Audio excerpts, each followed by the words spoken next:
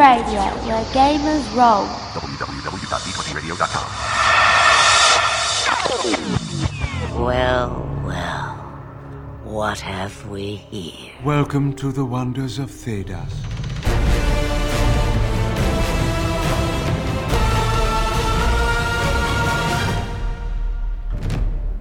Welcome to the Wonders of Thedas podcast, your one-stop shop for all your Dragon Age role-playing game needs. My name is Ren. And I'm Jessica. Welcome to episode 50 of the Wonders of Thedas podcast. Woo! Made it 2 whole years of podcasting, talking about the Dragon Age role-playing game. And you nerds seem to enjoy it, so I guess we'll keep doing it. Yeah, thank you for your support so far. It means a lot to have people, knowing that people download us every week, every episode, and want to hear really what we have to say. We're almost to, my SoundCloud stats tell you we're almost to 16,000 plays. Whoa. Like 16,000 times someone has pushed play on one of our episodes. That's what we're counting. That's pretty hardcore. That's pretty good. Cool. I'm glad you folks, I hope you folks enjoy it. Mm-hmm. We got some really cool things that we want to do, and some really cool things that we want to make happen. So definitely, we got some plans. Here's hoping for some expansion on our part. That'd be pretty cool. Continued support from you guys. We'll enter that Wonders of Thedas DLC cycle. Yeah. But we'll wait really late into the cycle before we give the DLC that lets you change what your character looks like. Ouch. Anyway. Shots fired. Anyway, we of course had a poll, because we've started trying to get ahead of schedule. We started 3 polls, so there's a couple polls that are still ongoing right now. If you'd like to go take a look at them, go vote. One of them's got another week, the next one's got another 2 weeks before it goes through. So, if you'd like to go let us know what you'd like to hear about, we've got some good ones. We got another specialty episode, and we're doing another background episode about commoners. Feel free to check it out. But this time we were doing a specialty topic, visiting a couple of old ones, putting out some new ones, and all of them I'm really excited to talk about. Today we will be talking about the spell expertise talent. This one won by a single vote. And we had close call. And we had some very close runner-ups. Very close. Ooh, wow, actually, yeah. It's 15, 14, 13, so that's pretty noticeable. That's a pretty close call. Yeah, they're really dang close. So, we'll be talking about one of the more unique and wide-spanning talents in Dragon Age. So, we'll just get right into it. But first, let us go ahead and consult that codex. You can ask me questions if you like. I'm not sure why you'd want to, but... Oh, good. Thank you. I'm going to regret this, aren't I? Welcome to the Codex. We got a lot to talk about today, so let's waste no time. From... Oh, goodness. I'm so sorry. Toby Lemurien, or Lemurien, maybe? Cool name. Through our Facebook. Asks several questions. We're going to try and do it nice and quick. It's going to be truncated a little bit, but I hope you'll bear with us. I also posted this under the Fantasy Age Facebook page, but I definitely would like your input on this. I just listened to the Orlesian Exile podcast, and it sounds like a lot of what I would like to write. So my questions to you and yours. How would you write a political campaign story arc? It's a bit of a big question. That is a big old question. And honestly, I would be down for taking a whole episode to talk about how to do intrigue in Thedas. Oh yeah, to do a whole episode on how to write intrigue. Oh yeah. Totally. That would be. Yeah. So, hang tight. That'll probably be something that we do. But we should give you at least a few answers that you could use right away. Yes. So, you added a couple of follow-up questions, and we'll go through those, like where to start. And actually, I decided to go with a bit of advice that I got from an old Star Wars Saga Edition book. I really liked this advice because it was the Galaxy of Intrigue book. Start with a secret. I really liked that. Just like... Maybe this person is a blood mage and is using blood magic in the Orlesian court to adjust people's thoughts about him, or maybe even straight up control people into doing what he wants, or to get rid of them. Start with something small that can change the course of history if it is not contained or properly harnessed. Know what's going to happen if the players don't step in, and then work from there. Make sure it's not good. Make sure it's not good. Unless they're good guys, and then... Right. Or unless they're bad guys, and then make sure that it's, something they don't... Either way, make it so it's something they don't want to happen. Please. And then next we've got where to read, what to read. I'm assuming you're looking for like inspiration. And we've got a couple of suggestions. Definitely play Leliana's Song, the old DLC for Dragon Age Origins, if you can. She's still, playing the game at that point. So it's all intrigue. It's all intrigue, definitely. Play Dragon Age Inquisition and do the Wicked Eyes and Wicked Hearts quest. That one drips intrigue. Is that the one where you... That's the one where you go to the Winter Palace. Yeah. That's a fun one. It's got a lot of layers to it, like loitering around to listen to secrets to bring to Leliana, or finding Kepris coins to throw into the thing, which I'm pretty sure that just gives you extra court approval. Which, that gets you some influence. Finding the little wooden hollow statues isn't quite so much, but sneaking around in people's stuff, finding weird magical treasures inside the Winter Palace, maybe uncovering a strange ritual or a romantic tryst behind closed doors that they don't want you to tell anyone about. Gasp, stuff like that. Yeah.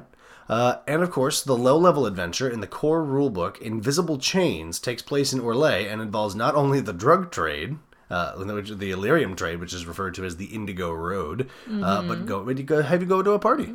Go to a Elysian party and maybe stop a fight in the basement, That's stuff fun. You gotta do. Yeah. How to build.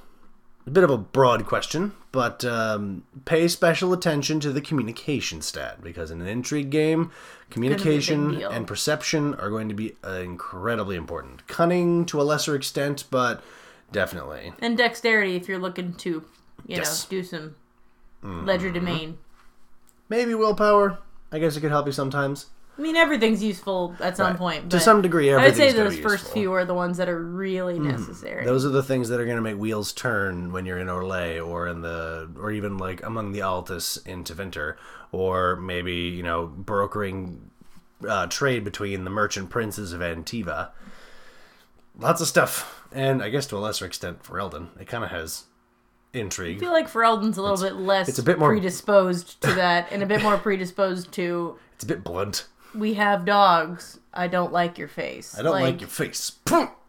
That's Ferelden intrigue. That's why Ferelden's just easier to get along with, I feel like. They tell you what they think. Feel strong connection. All right. Advanced tests are great for building tension, especially if the PCs have timers. Like, you only have one night to impress the Duchess and gain her support. You only have one distracting duel to slip incriminating evidence into someone's belongings. Stuff like that.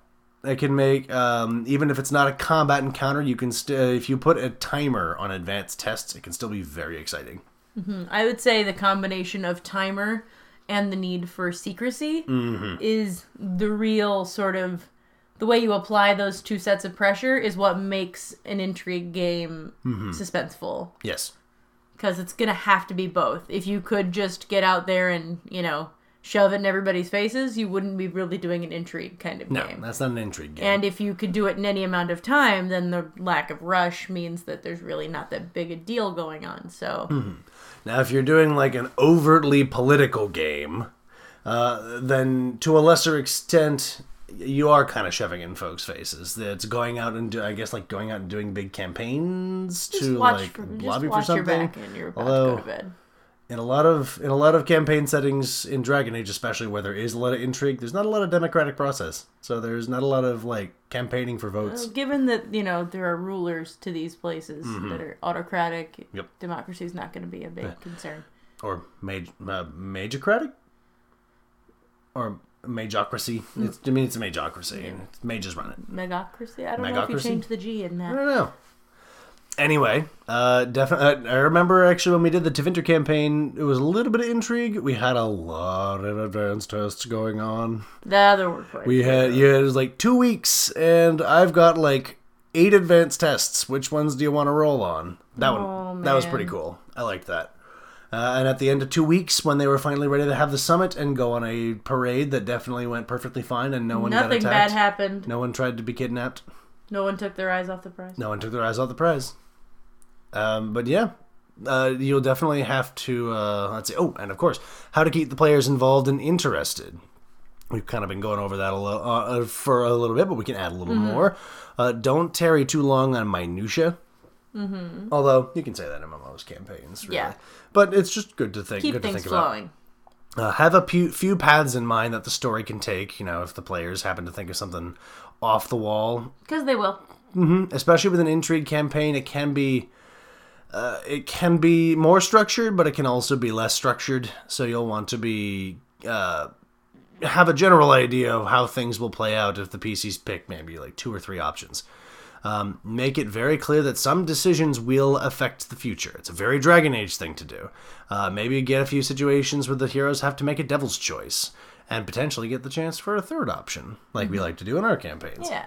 Or have the PCs presented with 2 options they don't like that are easy, but maybe then have them decide to go for a third option that's difficult but makes everybody happy, but has a greater chance of failure than one of the 2 easy options. And perhaps even failure ends up being worse than failure would have been from just one angle. Rely on roleplay and exploration encounters. Those are going to be very big in political intrigue campaigns. Oh, yes. Big times. Gotta go look for evidence, gotta plant evidence, gotta talk to people, you gotta be on that floor, you gotta be sneaking around looking for folks, gotta be sneaking around to stay away from folks. But you will need to put in a combat or 2 every now and again. It's just a good kind time, of important. Especially if the players get a little slow, a little combat, especially some nasty, quick combat with lots of assassins and daggers and you and gotta lots of have assassins. and poisons and traps and that can light a fire on them. You get them moving. All right. And your last question, thank you. You're welcome. Yeah. Hope that answered some of your questions about this. Hope that helps. Maybe we'll get a chance to go into more depth about this stuff in a later episode, but this should tide you over for now. From Emilio Figueroa, who I believe goes by Icarus. Am I crazy? I don't know. Let's see. Well, Emilio, through our Facebook, asks, my brother is planning a campaign, and one of the things that he is planning is 2 specializations. One is based on summoning spirits and demons, and the second is about using and manipulating emotions. As it has been said, seen in the games, mages have been able to summon spirits and demons before and use them as mooks, but it's never shown how they do it. So I'm wondering if it could be done in the game, and how a specialization would work based on summoning. While the other is based on manipulating emotions, it has been kind of shown in the second game, but besides that it was blood magic. How would emotion manipulation be done, and how could it be made a specialization? Note, the idea is that it can also be used to manipulate the pain in persons, as in both physical and emotional pain. My brother's idea. And as I looked at it, I wasn't entirely convinced that both of these were really juicy enough for an entire specialization. Maybe the summoning one could be made into a full specialization. I thought the manipulating emotions one could fit into a single spell. But my suggestion was going to be Steal from Blue Rose. Blue Rose has some great stuff when it comes to emotions and the like. Oh, yeah.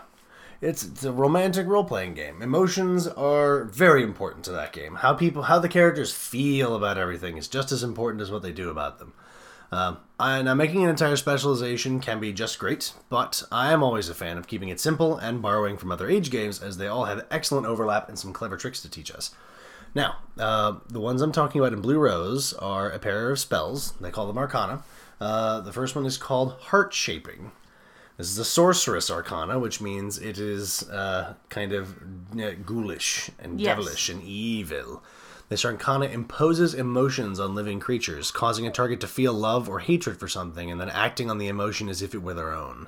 It's fairly loose and up to individual players and GMs to decide exactly what can be done with it, but it sounds like it's just what you need. It sounds like it's what you're looking for. I think the examples they gave were like fill a target with incredible hatred for somebody and then tell them to, you gonna take that from them? Go get them. Or they could be on board, or they could be, told that that you love me, and they would act on that. That's creepy stuff, but that's terrifying and awful. Yes. That definitely what makes it a very sorceress thing to do in Blue Rose. And sorcery in Blue Rose, by the way, is considered to be a not good thing. A bad thing. As opposed to regular magic. It is evil. Don't do that. And the second spell from Blue Rose is just simply put, Summon Spirit. You spend 1 minute to summon a spirit. The target number varies based on how much health the spirit has. Specifically, it's 11 plus the spirit's health divided by 10 rounded down, and it remains for a number of rounds equal to your level. The spirit immediately makes a willpower self-discipline test against the target number you just rolled to summon it, and if it fails, it has to follow your orders. If it succeeds, you do not control it, but you can still converse with it to convince it to do what you would desire of it. That means that if we wanted to put this spell in Dragon Age, it would be a target number 16 spell to summon a Desire or a Rage Demon, target number 17 to summon a Sloth Demon, and target number 19 to summon a Pride Demon. As written, the spell requires a full minute to cast, but stopping the mage from summoning demonic aid could be an exciting way to start an encounter. Or especially if you've got more than one mage trying to summon demons, and a couple of warriors standing in their way. Now, what I thought is that both of these could be made into blood magic spells, because they feel easily. Disgustingly blood magic. And it's the kind of magic that is required to affect people's minds so thoroughly and to pull demons straight out of the Fade would pretty much require you to use blood magic in Dragon Age. Yeah. These would only, of course, be possible to cast while in blood magic mode, as other blood magic spells do. They would need mana cost, as Blue Rose does not use mana or MP or anything like that. You just make tests, and then if it's a nasty spell, you make a fatigue test. And if you fail the fatigue test, the magic makes you tired. And if you keep doing it and failing it, then you could die. Not Not the cool. desired outcome. Not the desired outcome. Dragon Age, we just use lots of mana and worry about magical mishaps. My suggestions would be 12 mana for Heart Shaping, and a varying cost based on how big of a summoning you are performing. Maybe, and they might seem a little steep, and of course you can adjust them if you see fit. But but it is a very rare ability in Dragon Age that lets you bring an entire other combatant into the fight. So 18 mana for Rage and Desire demons, 22 mana for Sloth demons, and 25 for Pride demons. And let's see that we're not making new specializations around them, but they both feel very blood magic, so I thought that they could just easily be made blood magic spells, and Blood Mage is a really awesome specialization. Well, not awesome. It's a powerful specialization. Probably a better adjective. Yes. It's not a good thing. It's not a great, but that's why it's great for villains. Don't do blood magic, kids. Don't do blood magic, kids. It's not cool. So I hope that answers your question, Emilio. I hope it gives you some things to work with, and I hope it doesn't too much inconvenience you for having to go buy Blue Rose, although I totally recommend it because it's really cool. It is really cool, and the art is gorgeous. Uh-huh. And it's got a lot of really cool things that you can even use for Dragon Age if you can find the right way to spin them. Mm-hmm. Hence, blood magic. Here we are. So go pick it up if you haven't already. Mm-hmm. Next questions come from our good friend Mark Natris through our Facebook page. We've still got a backlog of questions that Mark sent that we're working through. So here's 3 more. Do you give retroactive health and mana for raised constitution or magic respectively? I haven't seen anything mentioned in Dragon Age, but I know other systems, Pathfinder if I remember correctly, do this.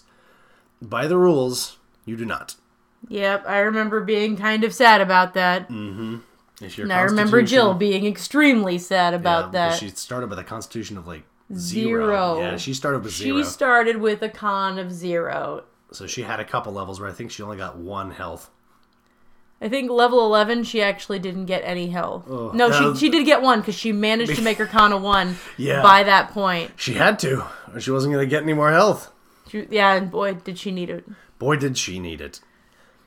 I'm pretty sure it does not do any retroactive health and mana. That said, if you wanted your characters to be a little bit more survivable, sure. I don't think it would be game breaking to allow such a thing. I know a lot of folks complain about Age having HP bloat, especially later in the game. Oh, that is true. So it would probably be for the best that you don't do it with health. Maybe with mana? Yeah, I haven't seen that one. I had a lot of mana, and I was still very capable of running out. Yes. So you probably by the book they don't increase retroactively. In your game, if you're up for that, then absolutely you can go ahead and do it. Maybe just add 1 extra health or 1 extra mana for every level that you would have gotten it, would have benefited from it. Just be aware that you may have to start playing Rocket Tag a little bit as far as hit point values are concerned. Yes, it's true. It may get away from you, so it probably for the best that you keep it the way it is, but if it works better for your game, then you should go for it. If you've got somebody who didn't realize that a 0 con meant they weren't going to have any more Right. hit points, then this Past might level 11. be a kind thing to Yes. do. Next question. How do you handle XP and level pacing for your games? I like 6-ish month campaigns, so I'm thinking of giving 2 to 11 at a rate of 1 per session, and levels 12 to 20 at a rate of 1 per every other session. Because you're doing a 6-month campaign, it's a long campaign. It's a long running one. It really depends on how many sessions you're planning on having and what Mm-hmm. amount. Like, If you're going weekly, then if let's you're say going 6 weekly, months, 20 weeks, then yeah, you could. If you're going weekly, that would probably add up to about 6 months. yeah. If you're going bi-weekly, you might even want to go faster. If you you're going want to- bi-weekly, you could slow. Bi-weekly, go faster. If you want to hit 20 in 6 months, then yeah, you'll probably want to go. You'll probably want to Yeah. go faster than this. But weekly, that's about right. Mm-hmm. Probably. I haven't done the math for it, but I'm Right. gonna hazard a guess. As for now with my games, I actually counted out experience, except for I believe the last experience required to get to level 20. Yeah. I hand waved that one because I wanted you guys to be level 20 for the final fight. Just be at the peak of your power. We definitely were. It was a good time. There were so many stun points flying around. It was really crazy. But yeah, I think that as far For- as that goes, that could be pretty reasonable. For our games, this was actually, I think, Dragon Age, I think, was the first one where I actually worried about keeping track of experience. I think. We didn't do that for Star Wars, right? No, you pretty much I think it was... we may have some, but there was certainly... We reached a point when there were, like, 18 different characters for your first 18-character game that we were like, you know what? You're just going to probably tell us when we level up. Yes. Much less bookkeeping. With Dragon Age, especially because the numbers are a lot smaller, it's a little easier. I found it a little easier and more interesting to try going by experience. But the experience is awarded based on how well the PCs complete encounters, and of course, how many encounters they complete. So if the PCs are absolutely whizzing by all the encounters and having no trouble and not spending any resources, they get less experience. And it kind of makes sense because they're not learning anything. They're making quick work of stuff. And if they start having trouble with something, or they manage to barely scrape by, or they complete a campaign arc, or maybe they complete a character goal, then they get more experience or experience payouts, which can also be a lot of fun, I think. All right, we're having trouble with our animal companions. In case you haven't heard. Boots and Nugmag are just fine. It's this BB over here. Yeah. In case you haven't heard little occasional peeps in the Occasional microphone. peeps. Uh-huh. I'm trying to quietly manage this cat as she... Yep, there it is. Apologies about that. I think from a player perspective, knowing that you're going to get a level every session is pretty exciting.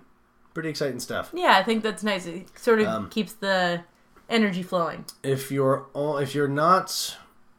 planning on like going straight to level 20, then they may, and if you want to like cram it into 6 months, even if you're playing weekly, you'll probably have some folks feeling like they're not really getting a lot of time to get to know how to use their abilities just yet, if they're only getting to have one level for an entire one session. If you've got experienced players, though, it shouldn't be a problem. But if your players are fairly inexperienced, you're going to want to keep an eye on that and make sure that everybody feels like they're getting time to adjust. Yes.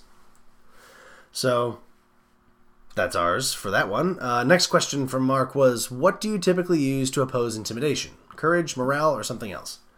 For oppose tests, I'm usually fairly flexible. And that's one of the great things about Age, is that there really is no, like, specific thing that you roll intimidation against. It would probably end up being more like, what does this person use to avoid being intimidated? Yeah. I could definitely see courage and morale. Self-discipline. Self-discipline could work. Maybe their own strength intimidation to not back down. Maybe even faith. Maybe even faith.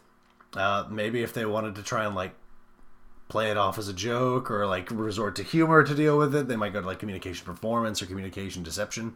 Although that might require some role play on the part of the player to justify it. Yeah. But that could be fun. Although I think to oppose the intimidation factor just outright so that they don't actually get scared, that would be some sort of willpower focus. Yeah, But just that's what it's about for. any willpower focus is applicable here with That's the right pretty much character. what willpower is for. Indeed. So, hope that answers your question, Mark. Thank you for all the questions. We've still got plenty of yours to get through, and we will definitely be getting through them. So, next questions come from M. Garrett through our email. I don't know if M. Garrett signed his emails with a real name, but that's what his email went with. So, Alrighty. I hope I believe they know that we're answering the questions. So, here's some more. Cool. M. Garrett asks, I am running a campaign where the PCs are mostly elves in Tal Vashoth. Woo! Given that the game is played by capitalized, is played by Orlesian nobility, how would you justify a ballroom setting with elves and Kunari? You don't say. Well, we did that with elves. I think we had. Did we have a Kunari with us? We did not have a Kunari at that time. It was just all elves. I'm pretty sure. No? By that point, you folks were we did not have important people. Or at that point. We were ambassadors for an elven nation at that point, yes. So that's why we got in. Mm-hmm. One of you had won the Grand Tourney, one of you was an accomplished mage, one was starting to revive the Emerald Knights, so they were all very important folks. It was very in vogue to be inviting elves to parties. We made it Garf. in vogue because, Mm-hmm. And you brought a Bunker Punch dress. I did bring a Bunker Punch dress, but more to the point, the fact that we were elves was kind of overshadowed by the fact that we were awesome. We might have to explain what Bunker Punch means. That's relevant to the show The Unbreakable Kimmy Schmidt. Yes. So good show. Check it out. Watch that sometime. But suffice it to say, we came dressed to impress, and we came with a whole bunch of sort of achievements behind our names, and that's why we were able to get in. Yes. So if you've got a ballroom setting with elves and Kunari, the Kunari is always going to be a challenge. You could always have them be sort of, if your characters have enough sort of renown to be invited to this thing, their Kunari character could be forgive the saying, but a conversation piece. Yeah. Because, of course, they would do that. Of course they would. And if the elves do not have that kind of awareness or notoriety, then they can very well be kitchen staff or servants. Could or easily stow away, and they don't know what all the servants look like. Let's be real. Yeah. So there are a couple of ways you can make that happen. Yes. You could also have them seek patronage. Maybe they just can secure an invite from somebody. Yes. And so I hope that answers your question. Next is your question was for the mass battle difficulty test, which is the target number that both armies roll against each other, adding things like the bonus for having troop numbers and having good conditions and specialized troops. The target number is based on the enemy's troop type. The example in the core I think rule... the question was, is it based on the enemy's target number troop based type? on the enemy's troop type? The example in the core rulebook has the same target number for man-at-arms and genlocks. Herlocks. I think I looked at it actually, and it's actually genlocks, but herlocks are one step up, so... Okay. Plus Pretty 2. close. You're right. I would like to hear your opinion. And yes, it is the target number is meant to be based on what is the baseline kind of troops that are part of this mass battle army. So, a group of sellsword, even if you've got a couple of high level PCs as part of an army, if most of the army is a bunch of sellswords and just folks who were conscripted from local towns and such, then the target number is not going to be very high because most of the people that are doing the fighting are not as proficient as these player characters. They might add commander bonuses and maybe even specialized troop unit bonuses, but that target number is based on what is normal for this army. So if you've got an army of Grey Wardens, they're going to be a higher target number than an army of regular people. So it is based on the type of troop. Absolutely. I think it went all the way up to an army of dragons is target number 21. Everyone go home. Go home. Run. We're done. Game over, man. We're done. That's enough. That's when the GMs just had enough of everyone That's when else's the GMs nonsense. just had enough. So I hope that answers those questions. Thank you, M. Garrett. Thank you, Emilio. Thank you, Mark. Thank you... Oh, goodness. And say Toby. Toby Lemurien. I'm seeing something weird, though, in our codex. It's true. We're missing a Toby. Yeah. There's another Toby we're missing. Where's our Parsival question? I feel like it's You know probably what? not really best practice to guilt trip listeners into sending in questions, but you've been doing this for so long You know that what? I feel like all bets are off and we get to guilt trip you now. I might just be...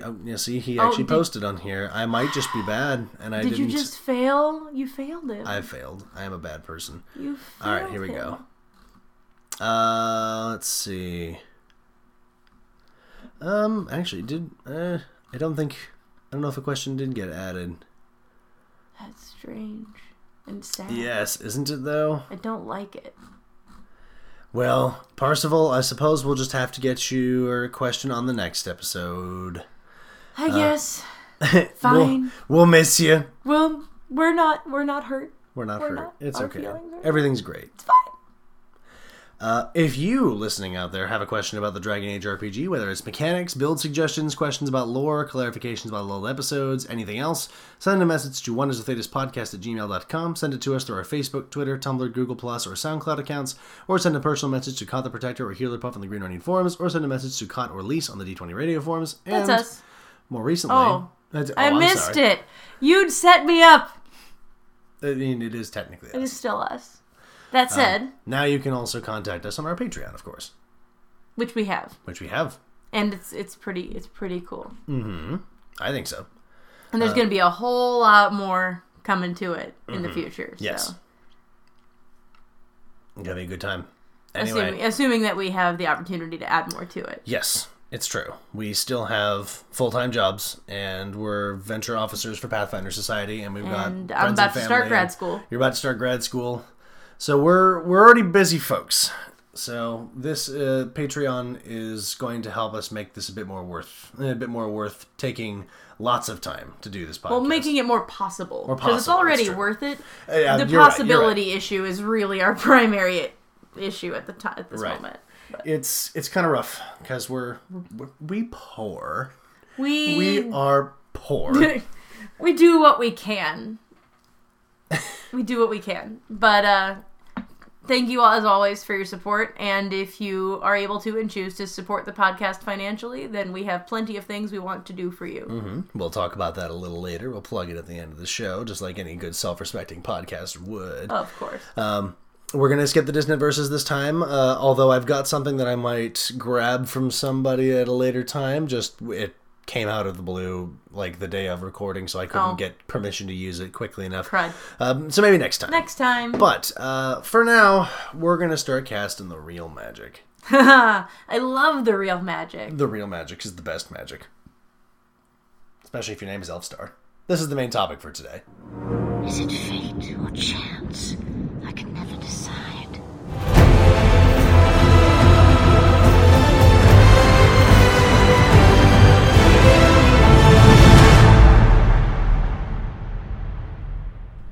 Wow, you're just coming in there with the references to Was it Dark Dungeons? something like that. Something- Man, Yeah, That's some something classic. really lame like that. some classic propaganda. Some classic anti-D&D propaganda. Yeah, I thought her name was it's Elfstar. but Elfstar was her instead of character's Debbie. name. I declare your character dead.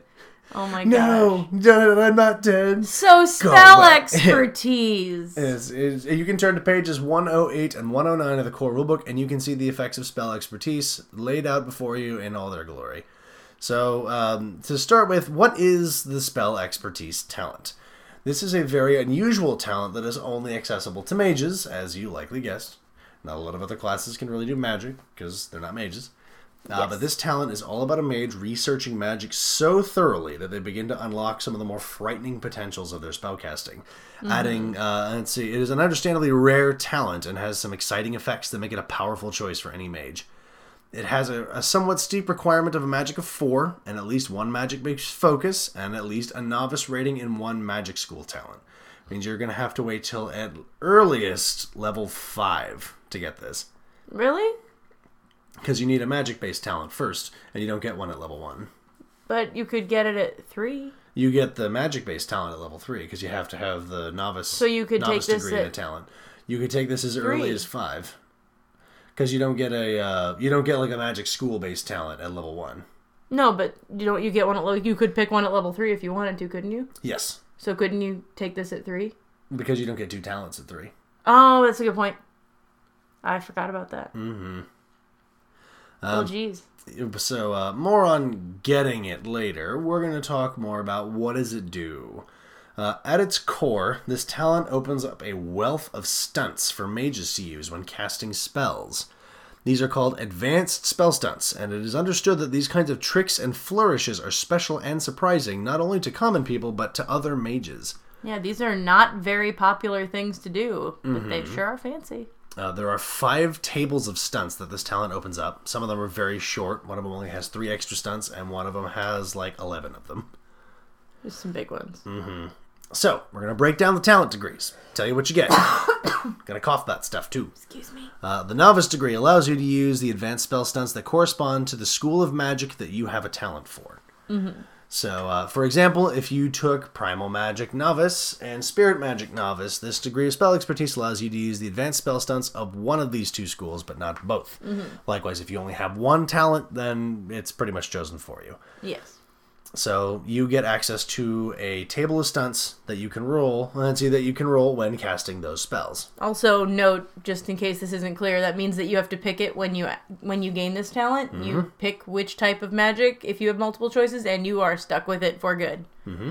Stuck with that one for at least a little while. Until you hit Journeyman. You're right. Journeyman degree unlocks the core advanced spell stunts, which do not require you to be casting specific spells, and this is going to be your bread and butter. This is some excellent stuff right here. This is fun. There's things like lethal spell, penetrating spell, disrupt magic, split spell, lasting spell. Just they're all pretty great. A couple of them are really good for like I've got like 2 stump points to spend left. I'll just have an extra 2 armor rating for this round. That sounds fun. That seems fair.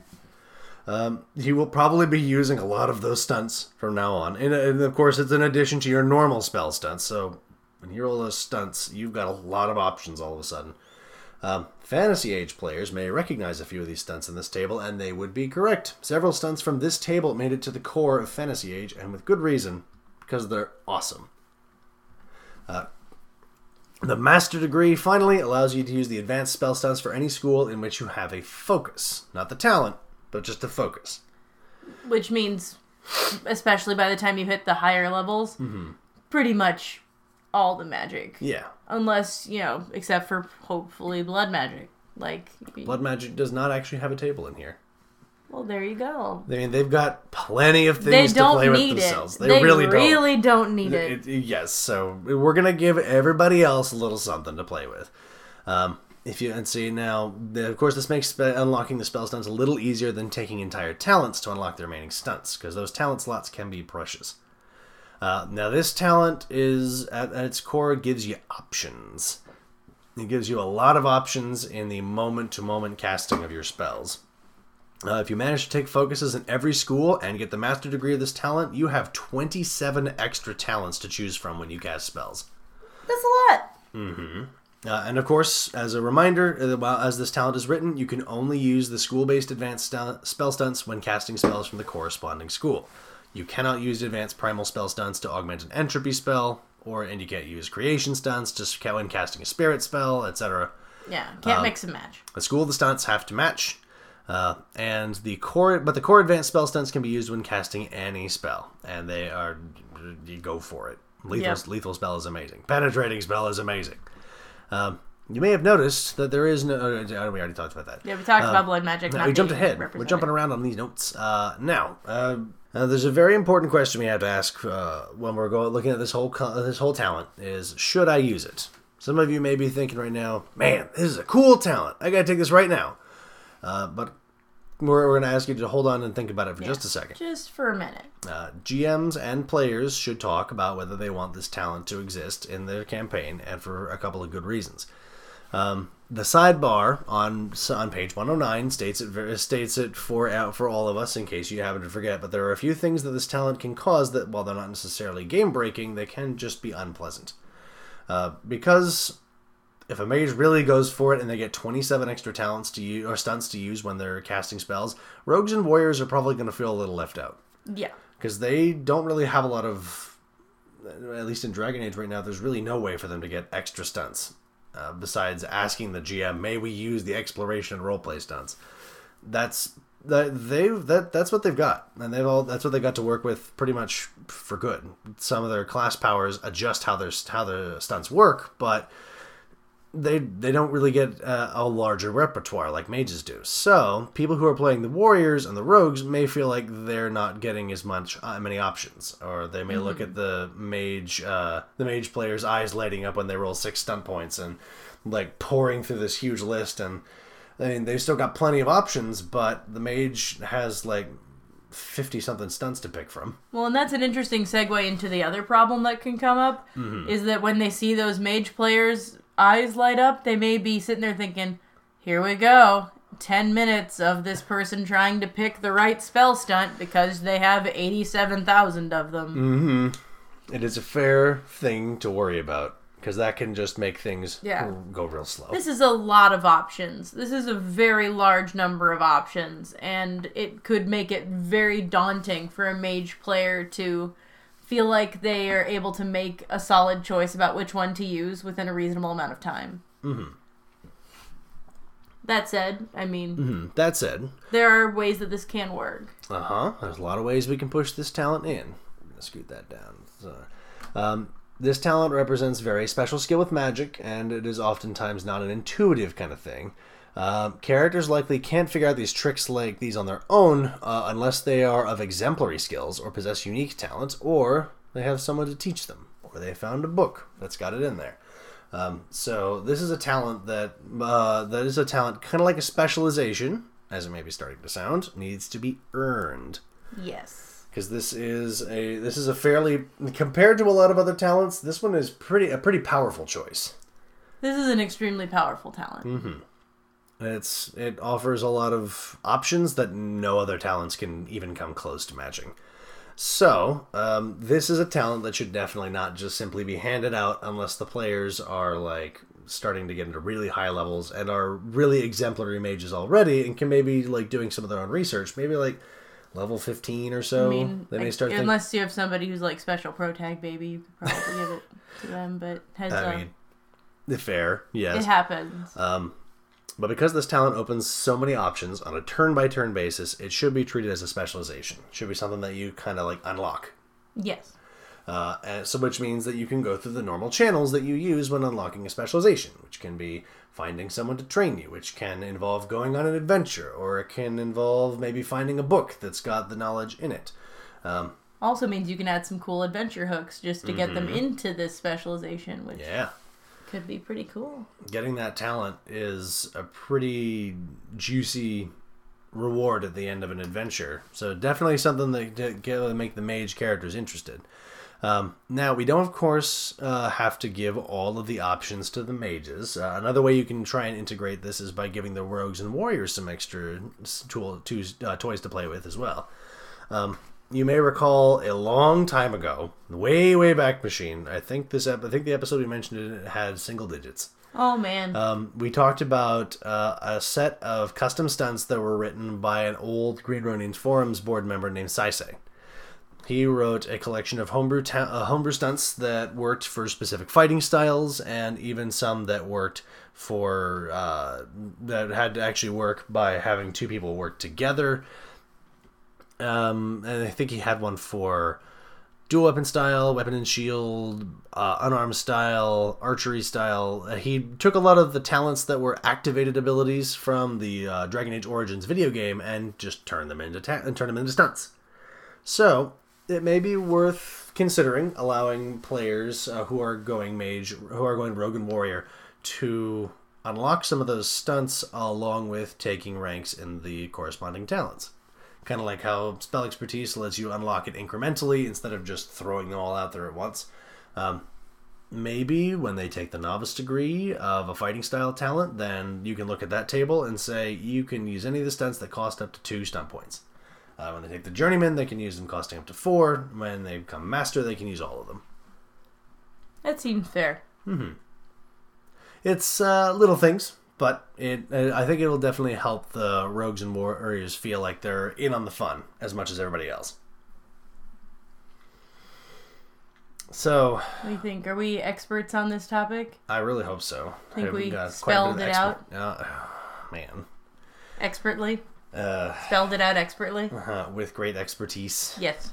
Thank you. You're welcome. You took it from me. I was going to use it. It was going to be great. I did. Happy anniversary. Happy anniversary. Oh, it's our anniversary, by the way. Tomorrow. Tomorrow. Well, when Honestly, when this episode comes out, it should be the same day. Yeah. 3 years of marriage. Yay. It's working out pretty well for us. Yeah. We're having a good old time.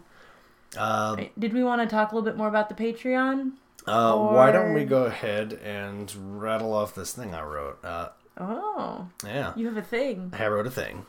If you like what we do, please consider supporting us on our new Patreon, and you can not only get double votes on later episodes, but you can get the show a week early. If we get enough support, we can meet you personally with a Discord channel, start inviting people onto the show with us, probably a little later, and with some screening for folks coming on the show. Maybe we may even become a weekly show, or we could even start a new show for other age games. And anything you can contribute is appreciated. You can find a link to our Patreon on our blog and in the post for this show. And there could be other little tidbits and goodies available. Like Could be. We're both artists, and I crochet tiny dragons sometimes. So I think there's an example on the Patreon. Yeah, Moonbeam showing her best face. So give it some thought. Give it some thought. Maybe we'll adjust the Patreon later on if we feel like crocheting some dragons. Yeah. Woo. And we're playing Dragon Age, and we've got all these animal companions. Why shouldn't you? Yeah. Also, character art's not out of the question either, so. It's true. Not talk about that later. Yeah. But anyway, thank you all so much for listening to the show. This has been an excellent 2 years so far. Yep. We've met a lot of really cool folks. We've gotten some really cool contributions. We've made a really killer blog with lots of Dragon Age goodies on it. We've joined the D20 Radio Network, which I was never expecting. Yeah, super exciting to get to be part of that. Yeah, totally. Those folks, when I was in college, those folks were my heroes. When we were playing old Saga Edition, and we listened to the Order 66 podcast every episode that came out. What do you mean every now and then? Like, you mean every time an episode came out? Spending like a month catching up on the log, and I think I came in. We got to go out and play, we get to actually play Star Wars with them one Gen Con, and that was exceptional. Really cool. Those guys are great. Lots of fun to hang out with. And of course, all the other folks, there's a lot of really cool talent swirling around, and we're just really, really happy to be a part of it. We're looking forward to providing more and ever improving content. So, catch you guys on the flip side, I guess. Hope you folks managed to stick with us. This is Ren wishing lots of sixes on that dragon die. And this is Jessica wishing you good heals and happy feels. Thank you so much for listening to the Wonders of Thedas podcast. We'll catch you next time. Bye-bye. Bye, guys.